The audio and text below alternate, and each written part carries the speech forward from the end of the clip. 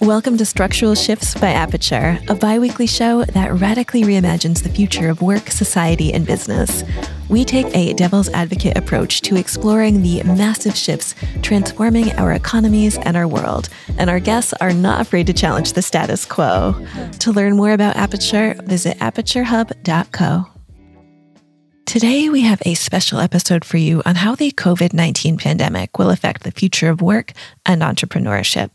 We are bringing back three of our favorite guests, Nicola Collin, co-founder and director of The Family, which is a platform for European entrepreneurs, Laetitia Vuitton, renowned writer and speaker on the future of work, and Ian Stewart. He is back for a third time, and he is executive in residence at the International Institute for Management Development.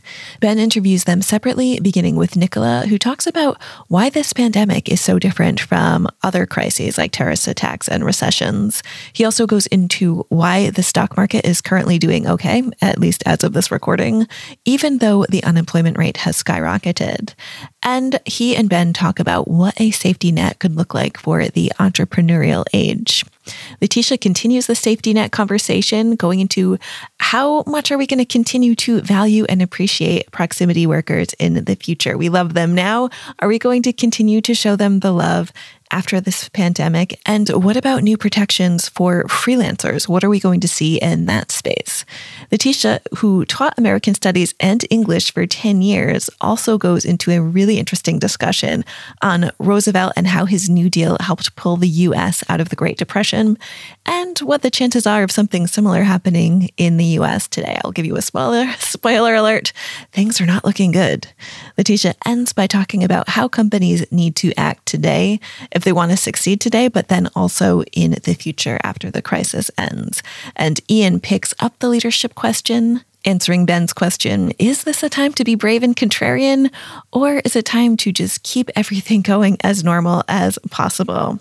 Is China a safe haven for investors?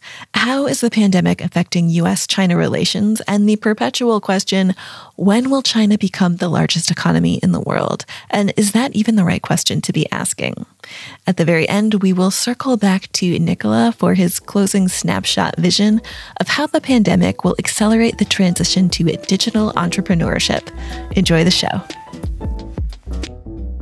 Nicola, would you say one of the biggest differences between the corona crisis and some of the other major crises over recent years, would you say the major difference is that there is no global leader? The United States led the response to the financial crisis. The United States led the response to 9/11.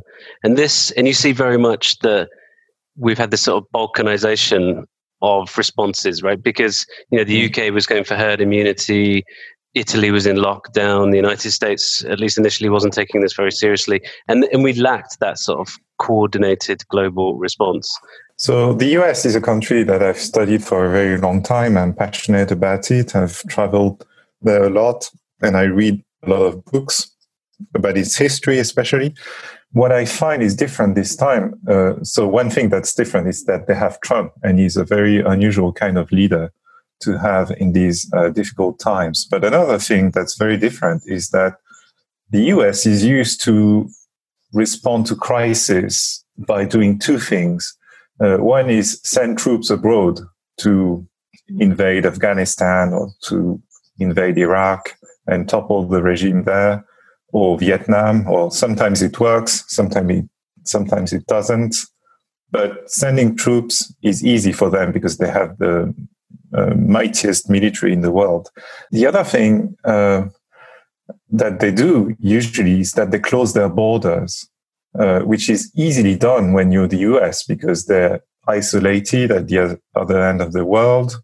They have two oceans bordering them. They only have two borders to close, effectively, one with Mexico and the other with Canada. And so basically 9/11 was, they did both things. They sent troops to Afghanistan, and then they closed the borders to prevent anyone from entering their territory. For the financial crisis, well, they gathered a small group of politicians and experts and economists in the Treasury building in Washington, D.C. And that was basically all you had to do to solve the crisis. You had to take big, difficult decisions, but in material terms, organizing to respond to the crisis was quite easy. This time, none of these works. Sending troops will not solve the problem. Closing the borders won't solve the problem because you have sick people at home on your territory, on US soil. And simply gathering experts in a building won't solve the problem because it's all about, after 2 weeks, we know what should be done, but it's all a matter of implementation now. And implementation on US soil at that scale with so much disruption for the way people live in the US is unprecedented. I don't see a precedent of the US being confronted to such a crisis at home, and they are not equipped as a government and as a country to respond to that. So you could argue that it's unprecedented and would be difficult for any US institution to manage. But in addition to that, you've also got the fact that Donald Trump has been gutting, the institutions that would be most able to respond, right? So anybody who's read, is it called The Fifth Risk? Yes, Michael Lewis. Yeah, the Michael Lewis book. I mean, that, I read it when it came out, and I think what I might do is reread it because it was so sort of prescient in highlighting the fact that what was happening, was almost going unnoticed and would go unnoticed until all these institutions were suddenly needed, which is exactly where we are now, is it not?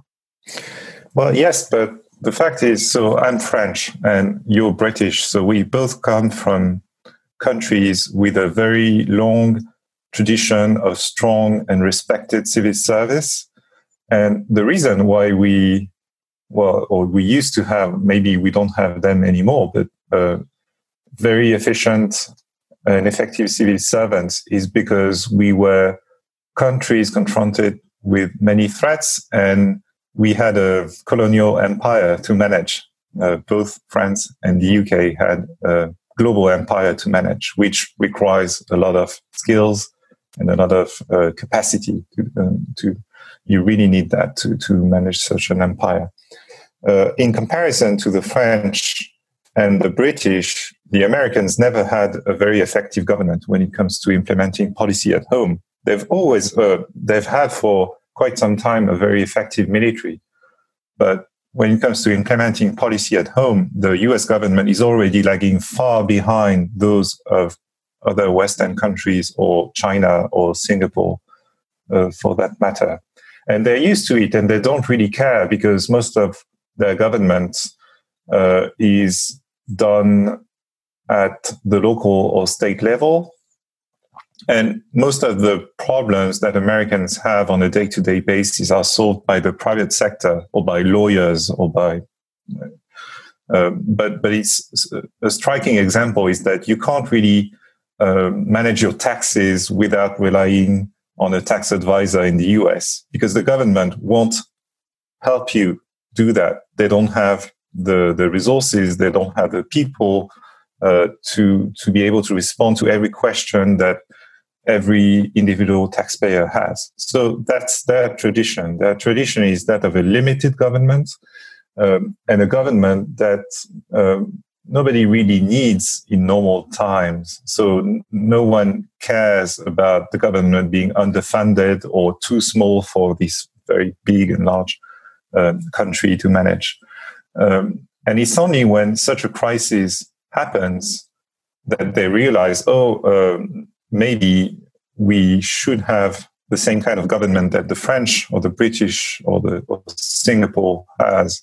But you can't catch up in 2 weeks on doing that. It's a whole tradition and a whole cultural matter. Donald Trump was, underestimated the threat, and then he's had some very public, disagreements with governors. It doesn't really seem to be affecting his poll ratings too much. Do you think Donald Trump will still be re-elected in November, or do you think this has materially changed the odds? He's been polling at like 40% approval ratings forever. And whatever he does, it never goes down. And so people say, oh, he's still popular because he was that popular when he won the election 4 years ago. And so he could do it again with such a low approval rating as a person and as a leader. But I think what I've been interested in is how low is polling in battleground states like Michigan, or basically the Rust Belt, where he made a lot of promises about jobs coming back, factories reopening, supporting people, etc. And those promises have not been kept, and people are feeling the pain. And so they've probably already decided, for many of them, that they won't vote again for Donald Trump this year, which will make a huge difference because he won Michigan with 10,000 votes, I think, in 2016. And so it doesn't take much for him to lose Michigan and then lose the presidency, even though he's faring well in southern states and other conservative states. One of the things I wanted to ask you was, this isn't just from a US perspective, but how bad do you think the economic consequences of this pandemic will be? Because I guess it's a really difficult question to answer because we have no idea how long it's going to last and so on. But would you say that people are still underestimating how profound the impact will be? I think we're underestimating it clearly. I'm not really sure what people are expecting in terms of impact. But clearly, after 2 weeks, people look around and say, oh, life seems to go on. I'm stuck at home. In many cases, I still have my job. I still get my pay every week or every month. And probably life will go back to normal. But what's normal? Like, if you reflect on the 10 years that we've gone through after the financial crisis, yes, most of us did get back a job and recovered a reasonable standard of living. But everything has changed in a way, like politically, economically, financially. It's the rise of China, it's Brexit, it's Trump. So we might have to expect radical consequences to the crisis we're currently going through. We just don't know what it will be about. Why is the stock market not, more materially affected? So, the initial reaction was quite severe, but actually it's been ticking back up. And if you take the NASDAQ, for example, I just looked. So I better timestamp this, right? Just so we're not completely wrong. So it's the 9th of April and the NASDAQ is down about 18% versus its peak. In a world where we're potentially facing sort of, 30% unemployment, how do you reconcile those two statements? I wrote a long piece about the stock market to try and explain why it was faring so well, whilst many people think that the economy is going in the wrong direction. I think there's a decoupling between stock market investors and most people. We're way past the time when everyone was investing in stocks. That's not true anymore.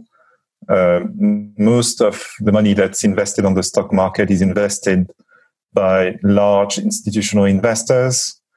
And the main reason why it's faring so well, even in the presence of such problems, is that those people simply don't know where to invest their cash. Yep. They're afraid of investing it in tech companies because they don't understand innovation and entrepreneurship. And an economy that's driven by increasing returns to scale.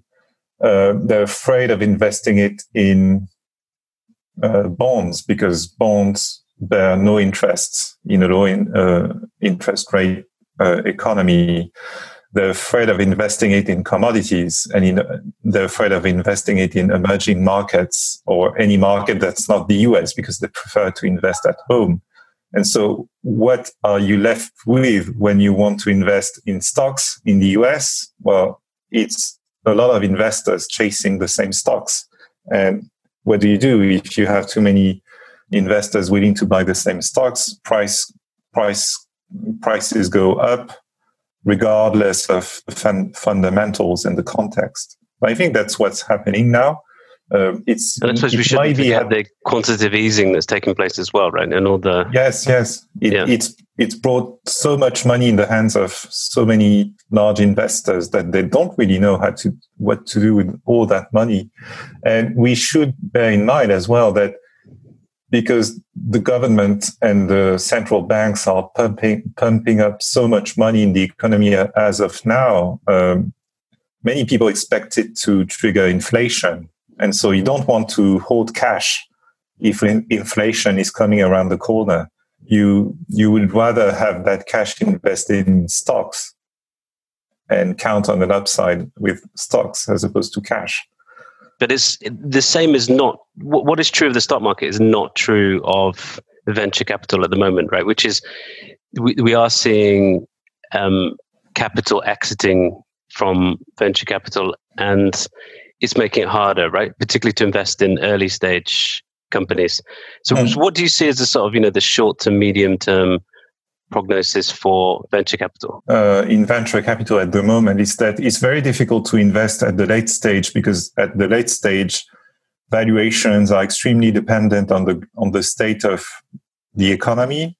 And now the economy is in very bad shape. And so you can't really put a price on a late stage startup. And so that prevents late stage investors from deploying capital. And because late stage investors don't deploy capital, early stage investors prefer to hold on their cash and keep it to further fund the startups they're already a shareholder of. And so if you're a new startup and you try to pitch an early stage investor, they'll probably respond, okay, but because no late stage investor is investing at the moment, I won't invest in your startup. I keep my capital to deploy in my existing portfolio. So until the economy goes back on its feet in terms of predictability, we won't probably see the engine starting again. But on the other hand, we're already in a period where venture capital is diversifying in terms of how it deploys capital. More and more players are learning to design debt instruments to finance tech companies that are, in fact, part tech companies, part traditional companies. And so what I expect is that it will probably put traditional venture capital to a halt, but then create room for designing hybrid instruments that are that mix venture capital with more traditional business financing. Do you think the government could take a bigger role in funding startups, at least in the interim period where funding has dried up? The new generation of tech companies that was born right after the financial crisis 12 years ago, the two flagship companies of that generation are Uber and Airbnb. And so there are a lot of discussions about what explains their success. Is it the macro context or the technological wave that was the iPhone and smartphones in general, or exceptional founders that were made more grittier by the crisis? I don't know. I think the three factors come into play, which would lead investors these days to look at companies that not only benefit from the macro context, but also surf a wave of technological change, and then are led by exceptional founders that are made even more ambitious by the current context. What we're seeing is radical change already happening because of the lockdown in education, healthcare, real estate, housing. I think people will reconsider their choices. I think fringe options when it comes to educating your children will become more mainstream, like homeschooling or part-time homeschooling. You don't think people have been put off homeschooling by having done it for a few weeks and trying to juggle it with everything else? Well, I think some people will be put off, but others will realize that it provides them with more freedom. It is quite liberating to be, sort of unfettered from a curriculum.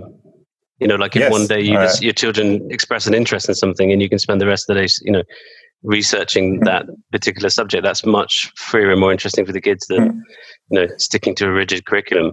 But it is very, very tiring and for the parents. But what will be happening in those spaces? What I don't predict is that I don't predict that every kid will be homeschooled soon or right after the crisis. What I predict is that the period that we're going through, which will last for weeks or months or more, will provide an opportunity for parents to reconsider educating their children, will provide an opportunity for teachers to reflect on their own job, opportunities for entrepreneurs to make their case that they can provide a different approach to educating children.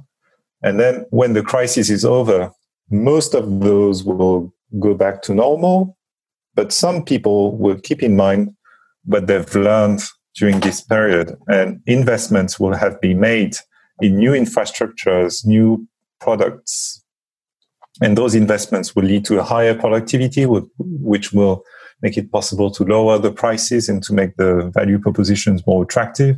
So we have that virtual circle that will lead everyone to reconsider, and the entire school system will reach a new stage, probably with more customization, flexibility, more of an online experience, and so on. And that will happen in education, obviously in healthcare, because the healthcare system will be profoundly transformed by the current crisis, with telemedicine becoming more of the norm as opposed to being the exception.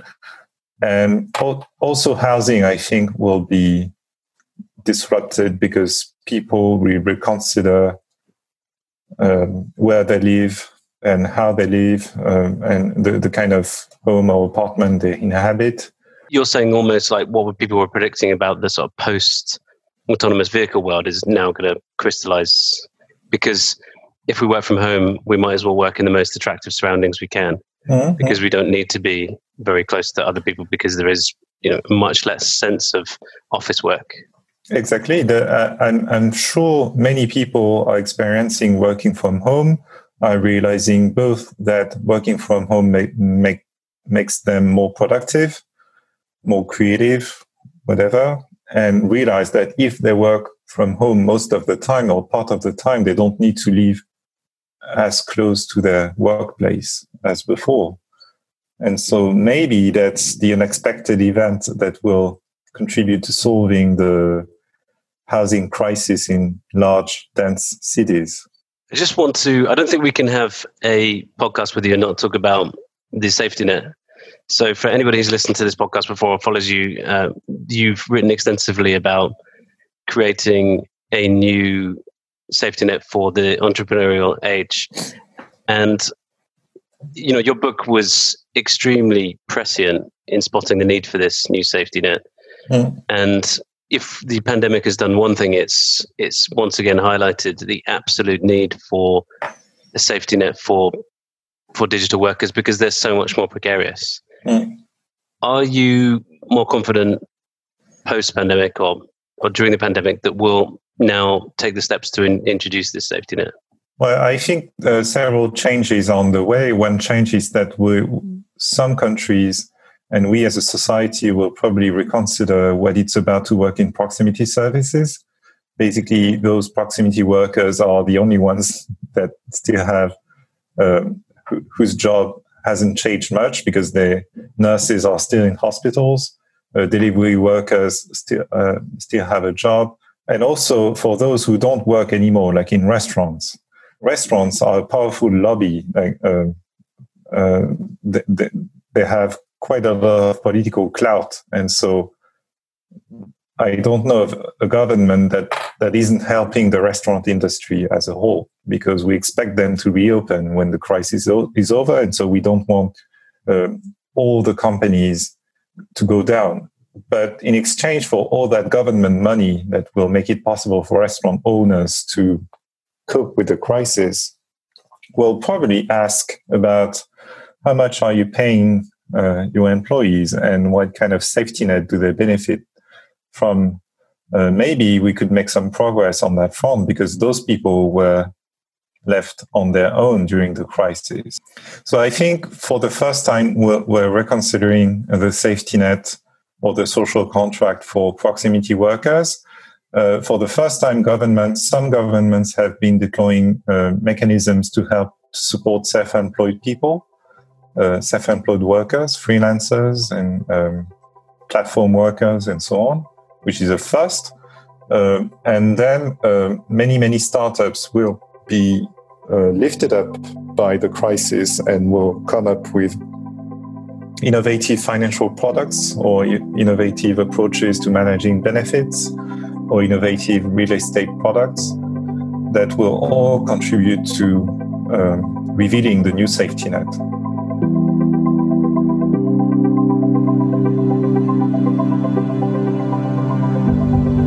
There's no automatic reason why we should rebuild the safety net or create new institutions post-crisis. But that definitely could be one outcome, right? Because certainly, you see that many of the politicians right now have extra political capital. And whenever we have this kind of shared experience, we start to have some empathy for, or more empathy for various sections of society. So it does seem like an opportunity to make some quite radical changes post-crisis. Yeah, it really does. Like thinking about new collective bargaining institutions. If you think of the supermarket workers in France, they very rapidly obtained visibility, and there was this pressure on supermarket chains to pay them more and create new protections for them. So they built all those window panes to protect the cashiers from people's droplets. And then they decided they'd pay them 1,000 euros more every month, which is not so bad. Yeah. And once the crisis is over, how can you go back to saying, okay, well, you're actually worthless. Let's just cut all this and go back to whatever it was before. I think that's not going to be possible because they are united. They went through something, so terrible that they think in terms of we're in this together, the workers, and will necessarily have more bargaining power and think collectively. So there was this pressure. So Carrefour in France and Leclerc and Auchan and all the supermarket chains, one after the other, they added this special premium for workers so that they can get paid extra. And this hasn't happened in other countries yet, or maybe in a few others that I don't know of. But at least it's a sign. It's a sign that in terms of bargaining, something's really happening. And the second thing is that we're understanding that the role of public services and how crucial they are, and how completely helpless we are without those public services. If you think of the NHS, how in normal times it doesn't have enough resources, and how in spectacular times this lack of resources will cost so many thousands and thousands of lives. And there is no politician in the UK tomorrow who will be able to attack the NHS. Even Johnson, who is now at the mercy of the NHS, literally speaking. And so the fact that in times of crisis, we suddenly saw the possibility of, boosting those public services and their critical role is something that has that will have a political legacy. How do you think that plays out in the United States? Do you think there'll be more pressure in the United States to create some form of public healthcare? Well, the United States is such a mess. I'm not optimistic about the US. What I think will happen is a moment of reckoning with this epidemic. That everything, all the incentives are wrong. All the system is wrong. There's no, the fact that there is absolutely no safety net encourages people with no alternative to continue to work even after they've had the first symptoms of the disease. So the spread will be worse. And then lots of people who cannot even go to a doctor's will, there will be more deaths than in any other developed nation. It's just, and then the economic crisis will also be worse because there is nothing to cushion the impact of the crisis. And so even with the $2 trillion package rescue plan, which seems like a lot, but if that rescue package is meant to compensate for the lack of anything pre-existing, it won't be enough. It won't be enough to cushion the country from something so deadly that it will be a moment of reckoning. But I'm very, very pessimistic about their ability to do anything before before the worst happens. And do you think, because the way I sort of see it is we're at this kind of, this juncture where the US could either, turn left, metaphorically speaking, and kind of push towards creating a proper safety net to prop up the population at large, or it could sort of double down on individualism. And it's not clear which way it will go, right? I think if you had potentially a different president, maybe we might be more confident. I'm unsure that anything massive or anything radical can be done in the current political context. Number one, the official Democratic candidate now is Joe Biden, and Joe Biden is not a radical thinker. Number two, there are a lot of things that are completely deadlocked. There's the Supreme Court that is durably conservative and that will strike down whatever ambitious proposal comes out of Congress. And that is if Congress is majoritarily in the hands of Democrats after the next election, which is absolutely not sure because, the Senate is also likely to remain conservative.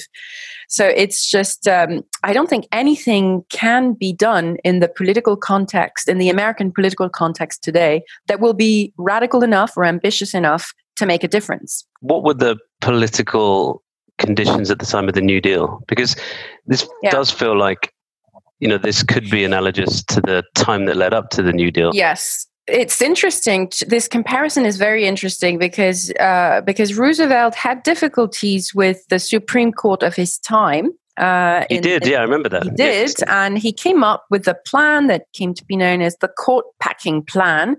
And the idea was to nominate lots of new justices to the Supreme Court because there is nothing in the Constitution that says that you have to stick to 9.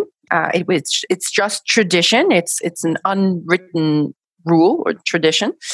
And he said, okay, they're all old and conservative. Let's appoint lots of new justices and pack the court with friendly justices. And that, of course, was very controversial, and lots of Americans attacked Roosevelt for being so shockingly radical, and it probably wouldn't have, this court packing plan probably wouldn't have been accepted and wouldn't have passed. But luckily for Roosevelt, one of these old judges died, and he could appoint a new one. And at some point there was a turn, and because they had felt so much pressure, some of the other judges sort of changed their minds and started being more flexible, more liberal. And so they eventually let the New Deal unfold. But it was a couple of years of a very, very difficult institutional moment and a true battle between those two branches of power.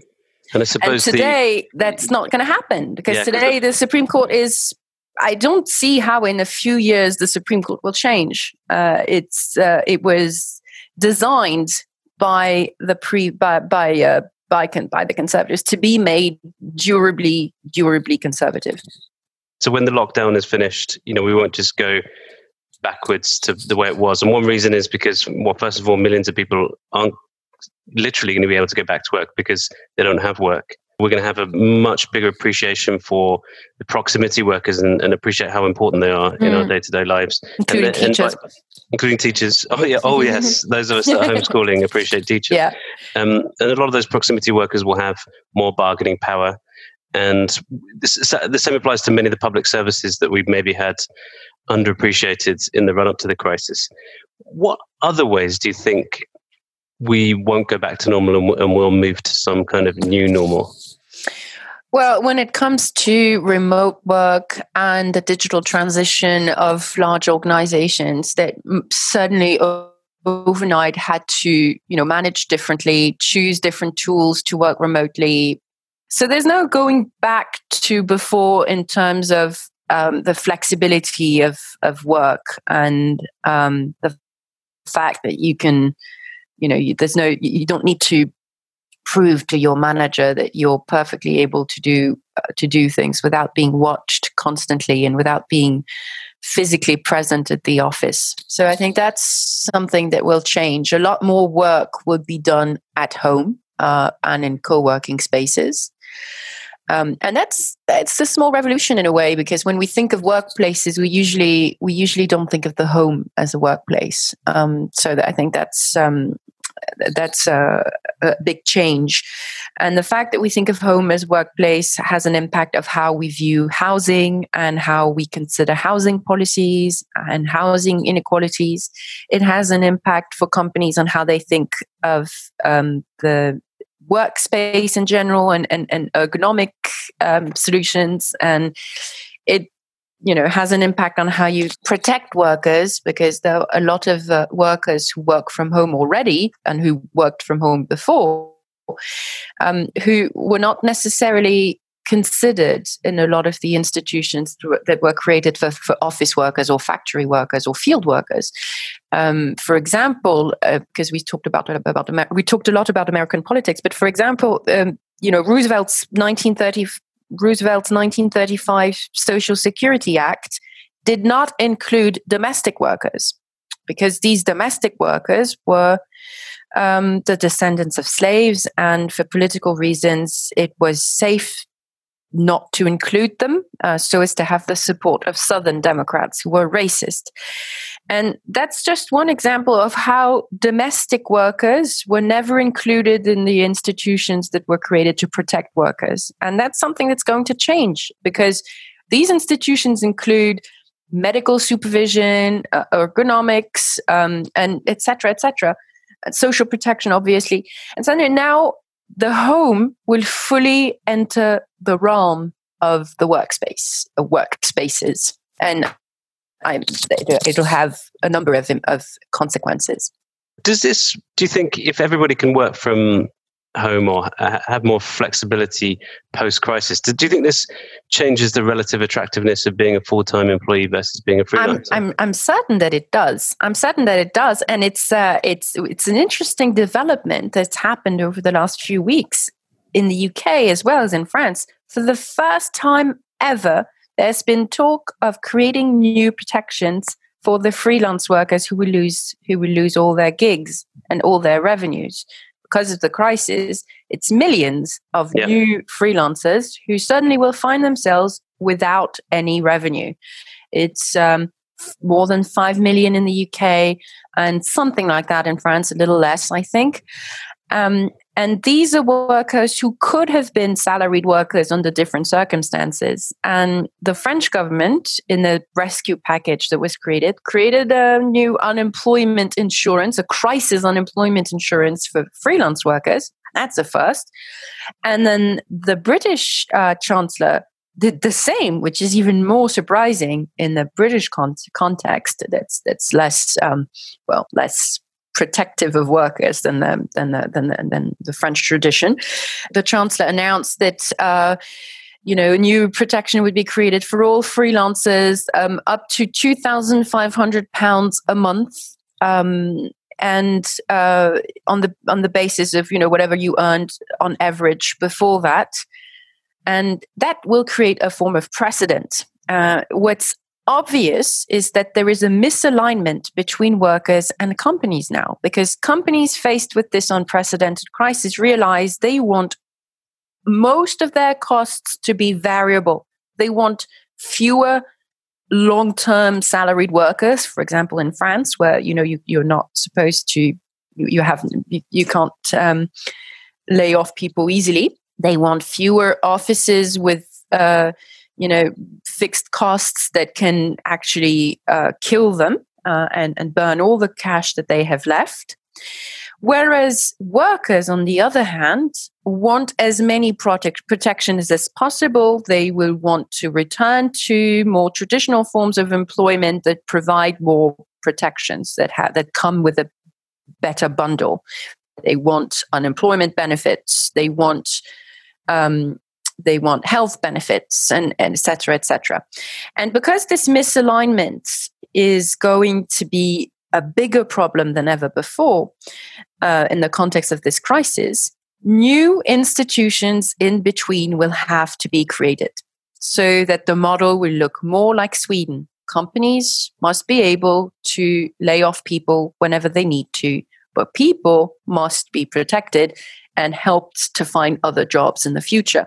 And so in between is a better safety net that makes it possible to have a better alignment of interests between companies and people. And do you think it will be necessarily the state that creates those new institutions? Because, if we think about I suspect it might be a combination of both, right? Because if you think about the present context, people are firing, for want of a different word, they're freelancers because they can, because they're those that have the least protection, the shortest contracts.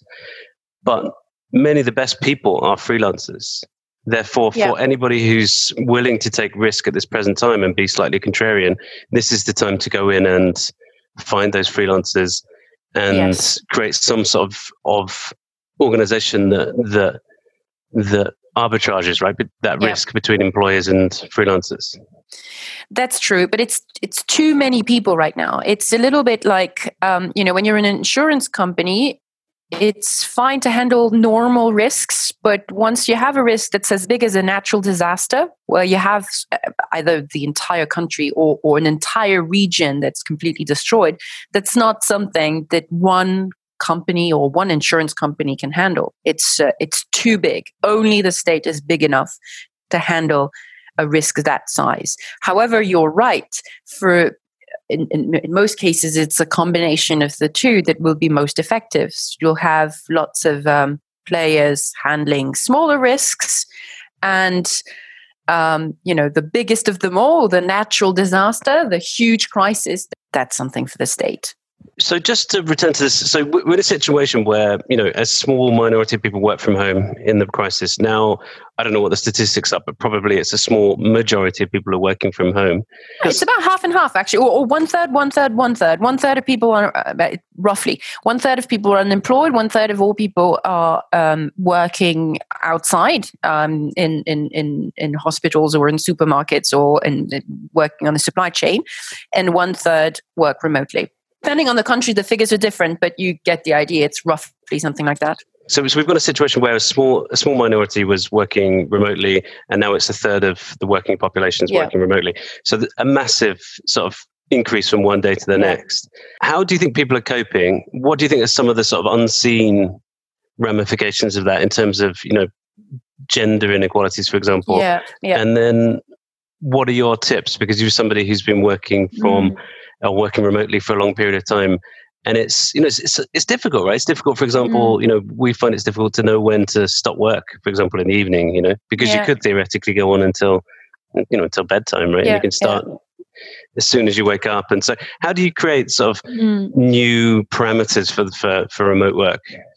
Well, it's an excellent question, because the tips that are usually given to remote workers are not necessarily valid in today's period when people have their children at home, parents have their children at home, or they have other family members at home. That makes it so much harder to find the focus or even just the physical space to do their work in normal conditions. So these are very unnormal times for the tips for remote workers to figure out how to work. So it's more a crisis time, and you do whatever works best for you. And parents may need more flexibility because they will work early in the morning, late in the evening if they have young children, or they will work in shifts.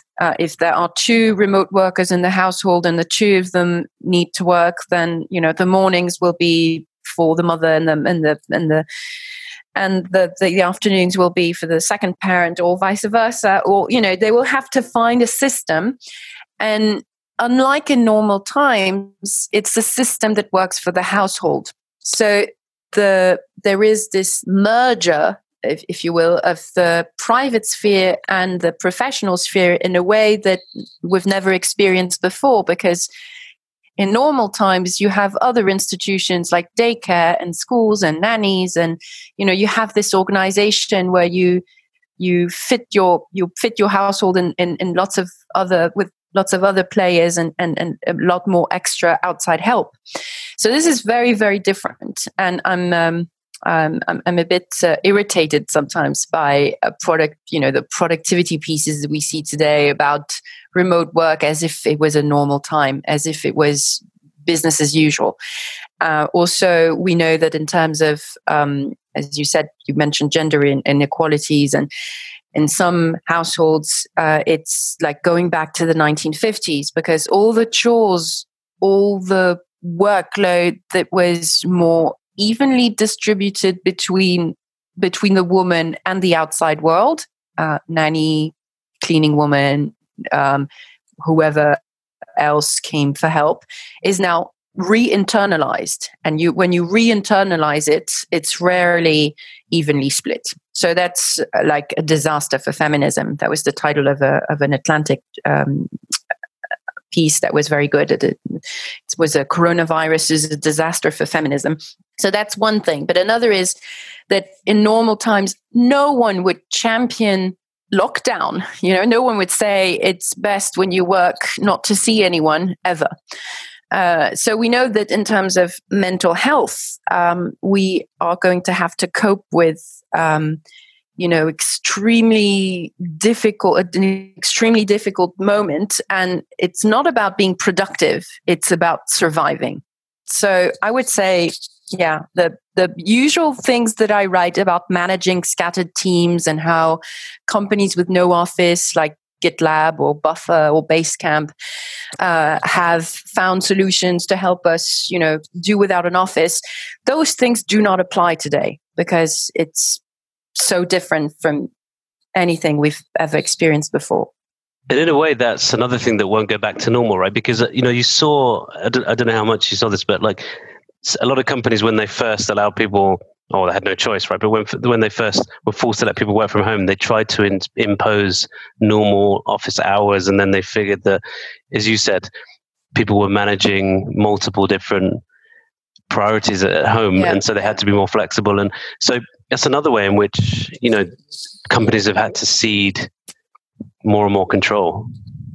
Yes. And that's a positive thing that may happen out of this, is that if they make flexibility the new default, and if there is actually more trust in their management, then it will benefit everyone, even in new normal times, because parents still need flexibility and they still need to be able to handle their workload the way they see fit and incorporate all the constraints that they have. So that's something positive that could come out of this. If you're pessimistic, you may see that a lot of the companies that are forced to work remotely overnight are replicating the managerial culture that was theirs before. And so they basically continue to watch their people, and they want there's this software to take pictures of your worker's screen and verify what they're doing. And then you have lots of managers who want to be on Zoom all the time. And if you're on Zoom all the time, when exactly are you supposed to do your work, or how much flexibility do you have when you're supposed to be in meetings all day on Zoom?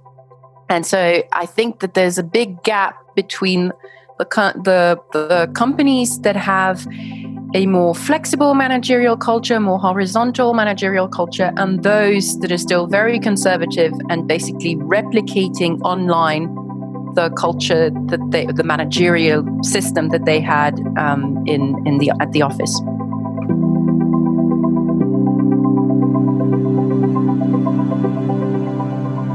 Ian, I wanted to ask you how leaders, so business leaders, should be responding to this crisis. Is this a time to be brave and contrarian, or is this a time to make sure that you steward your company through a difficult time? So I'm afraid I'm going to give you a boring answer, and the boring answer. Okay. The boring answer. The boring answer, which I think is the right answer, is only if the evidence supports it.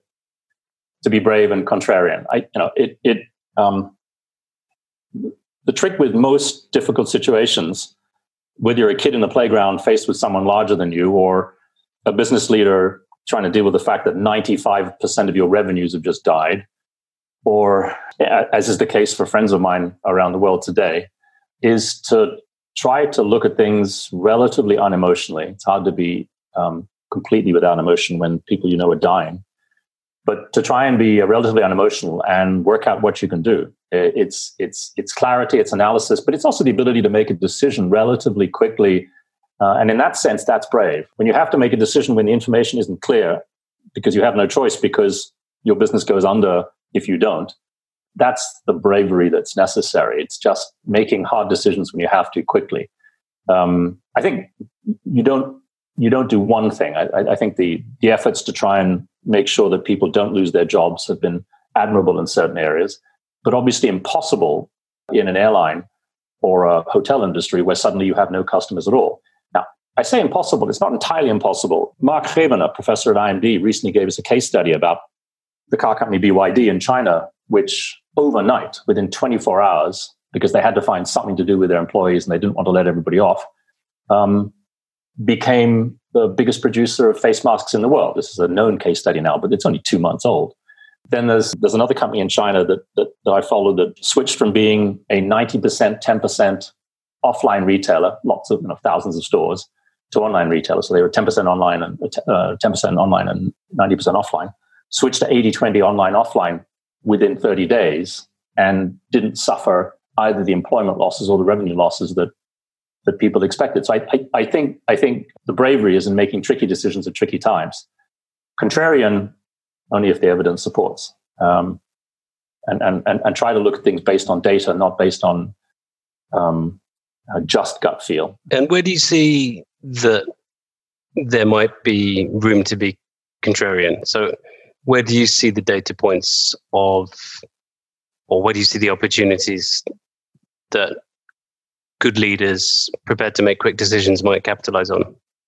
So that's a very general question. It depends on the sector you're in and the industry you're in, right? So at the moment, the problem isn't so much decision-making, because the decision-making is fairly clear right now. The issue is data. If you're looking at markets, people are talking about the difference between a V recovery, a U recovery, or an L recovery. Underlying that are estimates of when we go back to work, when customers start buying things again.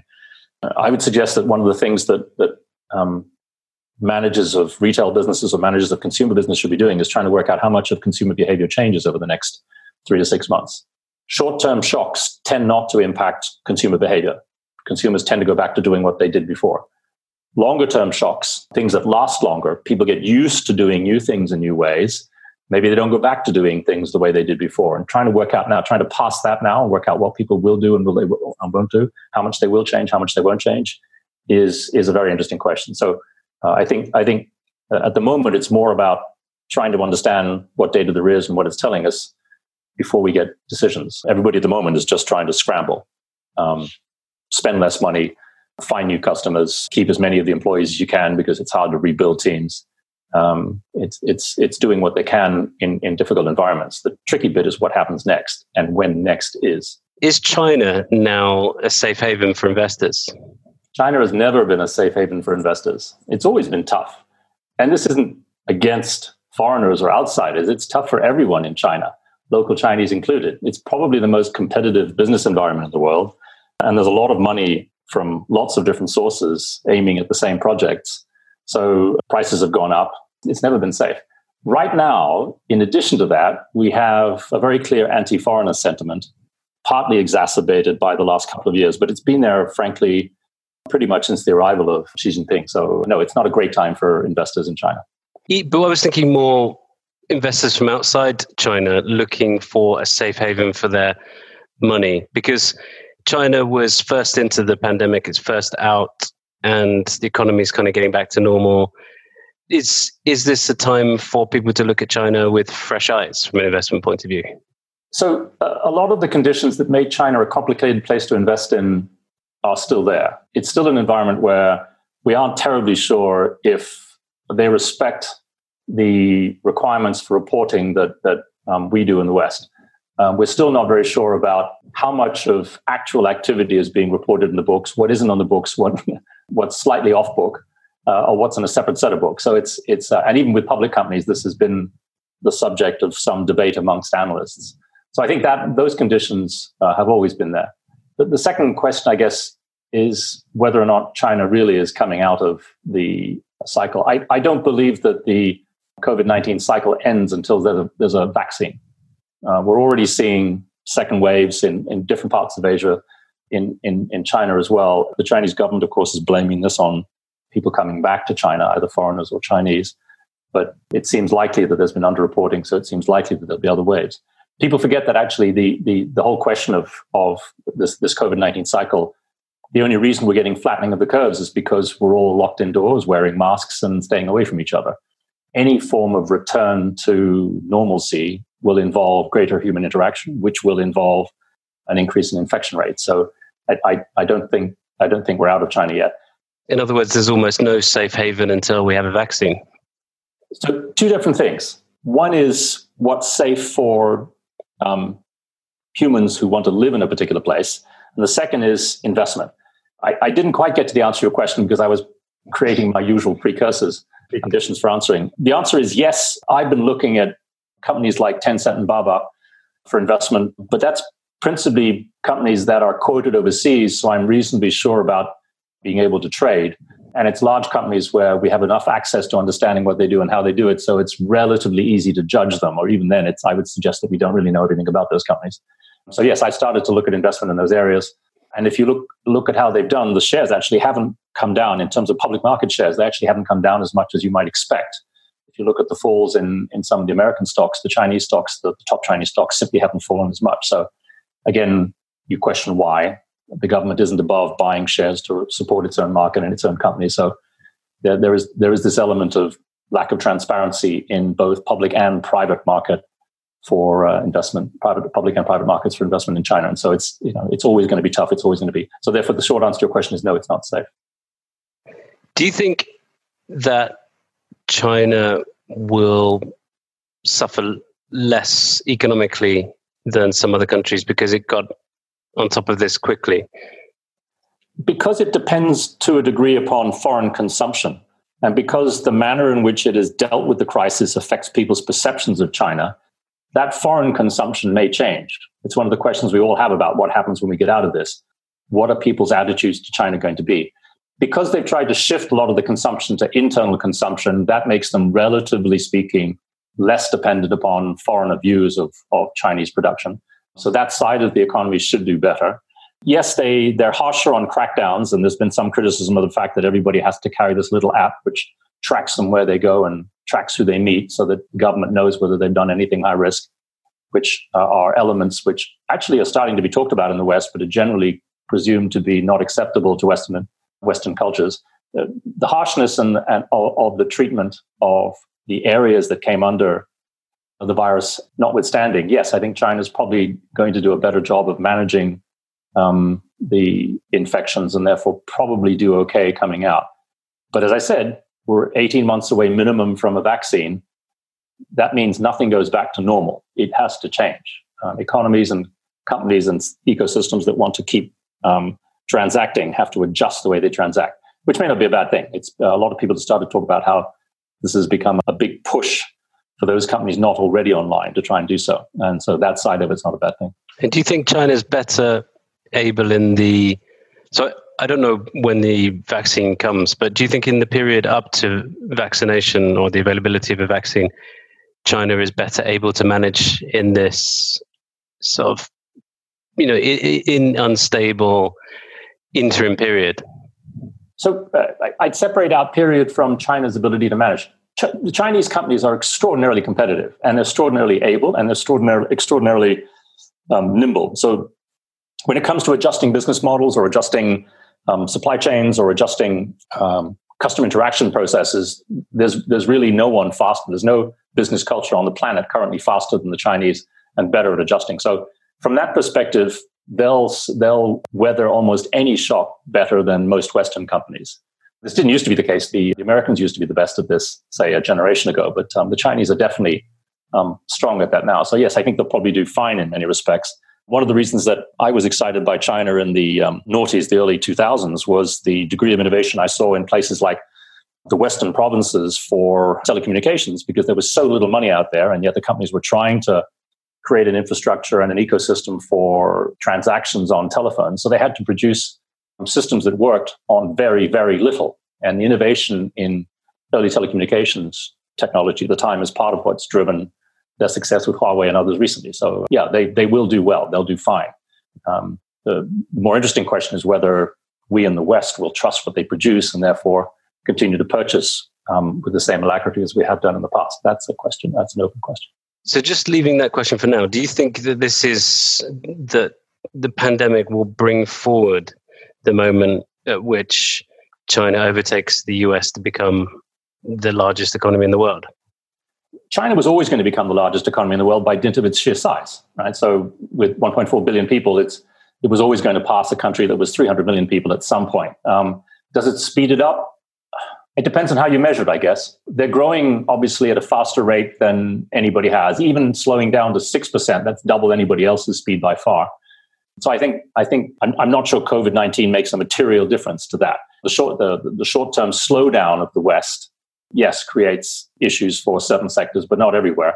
So I don't think it's material. I think China was always going to end up being the largest relatively quickly, and I don't think this materially changes it. I would again add a corollary, which is bigger isn't necessarily best, bigger isn't necessarily strongest. I remember in the 1980s, people were afraid that Japan was going to be the biggest, strongest economy in the world and it would dominate the global ecosystem. I remember books being written about the danger of Japanese dominance of the business environment at that time. And look what happened. So let's see how they do what they do. And I think that will, to a degree, affect how everybody else receives them. But there's no question they'll be the biggest very soon, just in terms of size.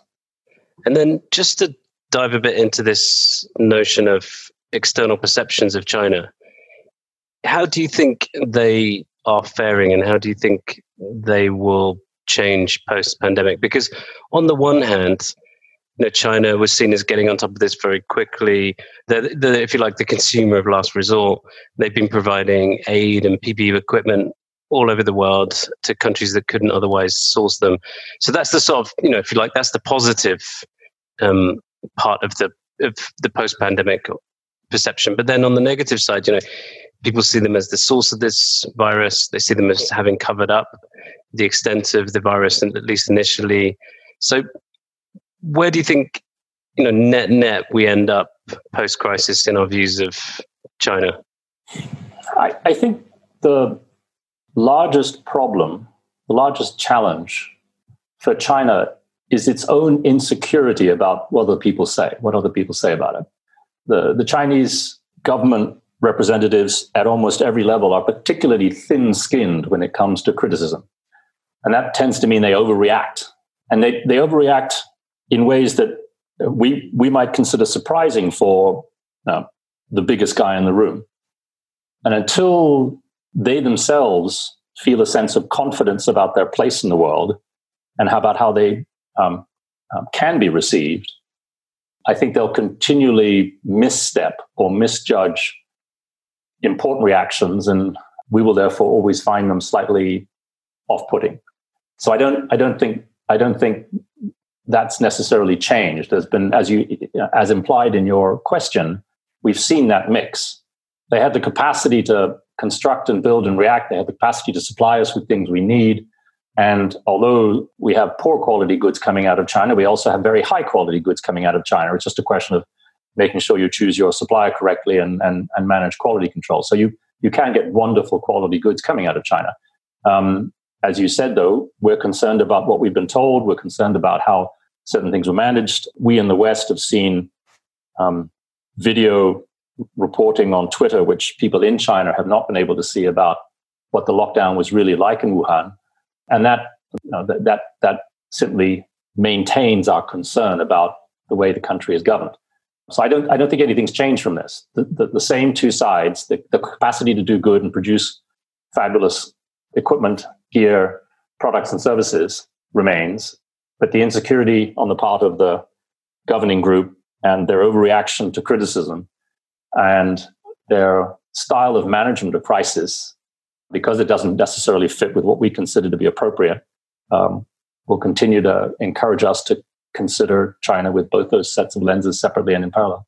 And what do you think happens to US-China relations? Because they were already pretty tense in the run-up to the pandemic. We had an escalating trade war and, a worsening sort of narrative.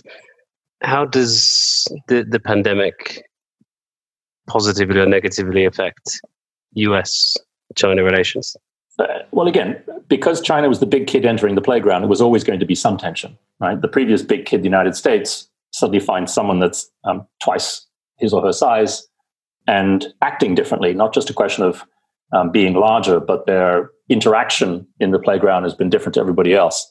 So the cultural shocks are always going to create a problem. And of course, the fact that they're bigger and the fact that they're going to wield larger sticks means that everybody gets nervous. So this conflict was always going to happen. It isn't just a question of the current leadership. Having said that, leadership can make it better. And on both sides, at least when it comes to the US and China specifically, as opposed to the West and China, we have leaders who are happy to blame the other side for something, both arguably thin-skinned, both unhappy with a hint of criticism, and that doesn't help. So I think good leadership of the type we've sometimes seen in Europe with Angela Merkel and others, I think would help matters. So let's see what happens over the coming years. But the current situation has certainly not made it better. I'm not sure it's made it a lot worse. Even if we had a more able politician, a more able diplomat, I should say, not politician, a more able diplomat on either side, whether in the US or in Asia, it might have been better handled and things might be smoother. So I'm looking forward to that as leadership changes. But that isn't going to happen immediately. And for the time being, it's going to be awkward. To counter that, of course, is the interdependency. The United States still manufactures a huge amount, or subcontracts or directly manufactures a huge amount in China. And even though China has done its very best to switch economic dependency on to local consumption, they still have a need for overseas customers. And I think that interdependency is a basis for trying to create a relationship that works. It's one of the reasons people try to create Europe after the Second World War. Having an interdependent economy means you're less likely to go to war with someone if you're genuinely interdependent. But do you think some of those interdependencies will diminish? Because, I think we all benefited from having these just-in-time supply chains, these geographically dispersed supply chains, because it meant that the cost of goods went down.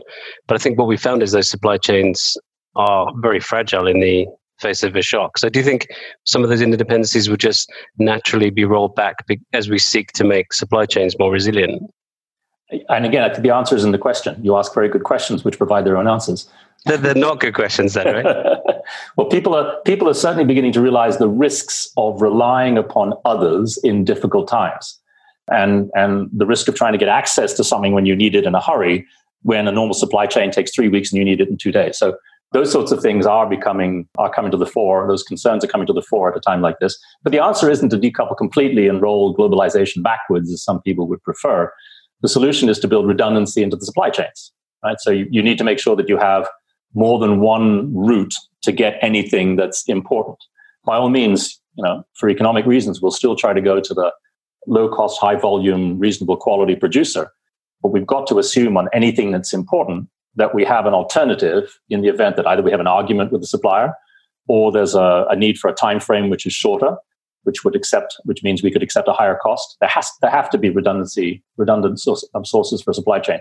Western Europe is currently slowly trying to do this with natural gas to reduce their dependency on Russia. It's an issue in a lot of things around the world. But yes, COVID-19, particularly on medical supplies, has made it a more acute, obvious challenge for specifically medical issues. But remember that these trends have been happening for a while, partly the things like Trump's bring industry back home stuff, but also in Europe, as people have realized the challenges of trying to maintain quality control in North Africa and Eastern Europe, not just China. So there has been a slight trend to think about whether we want to produce everything halfway around the planet, and what happens when we can't get it when we need it. So you're involved with lots of different companies as board member, advisor, investor. What are you telling the companies that you're speaking to every day? How do you think they should best plan and adjust for this crisis? It depends on where. I tend to be involved in media and or consumer tech and or, to a lesser degree, arts and creative industries companies. So for most of those companies, the big thing that's happening right now is pushing to get digital faster, especially if they were traditional media companies. It's very, very hard to get newspaper and magazine and book companies to do more online. Well, when you have no bookstores or your distribution methods are constrained and people are stuck in their homes, then online is the only place to find them. So that's been a really, really quite interesting push. And so resistant management teams are finally saying, okay, we have time to do this because our other methods of reaching our customers simply aren't working. So that's a big plus. I think there's going to be a real push in some areas to do more stuff online, and therefore to understand how it is one attracts people online and keeps people online. It isn't the same thing when you walk down a street. Once you've walked into a store, you tend to spend 10 minutes there because it's hard to visit 20 stores in a day. Online, you're a click away from changing. So people are realizing that attention spans, you just simply don't have 10 minutes to grab someone's attention. You've got seconds, and that changes the way people think. This crisis is the crisis that will accelerate the transition to a more mature entrepreneurial economy or digital economy or whatever you want to call it. That's what crises do. There's something that's already happening, a trend that's headed into a certain direction, but it goes at a slow pace until a crisis happens, and the crisis accelerates the pace, hastens the pace, and we still go in the same direction, which is a more digital economy. Some countries seizing it as an opportunity, other countries missing the mark and sliding down in terms of economic development. Like everyone interested in long-term change, I'm thrilled by the acceleration that the crisis provides. I'm terrified by the consequences on the short term and all the people suffering and dying.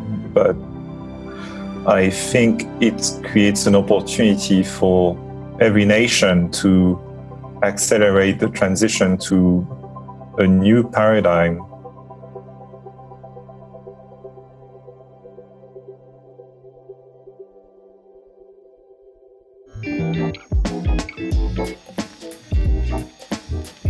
Thank you for listening to Structural Shifts by Aperture. To learn more about our Aperture community, visit aperturehub.co. We are strategy for the networked age. Until next time.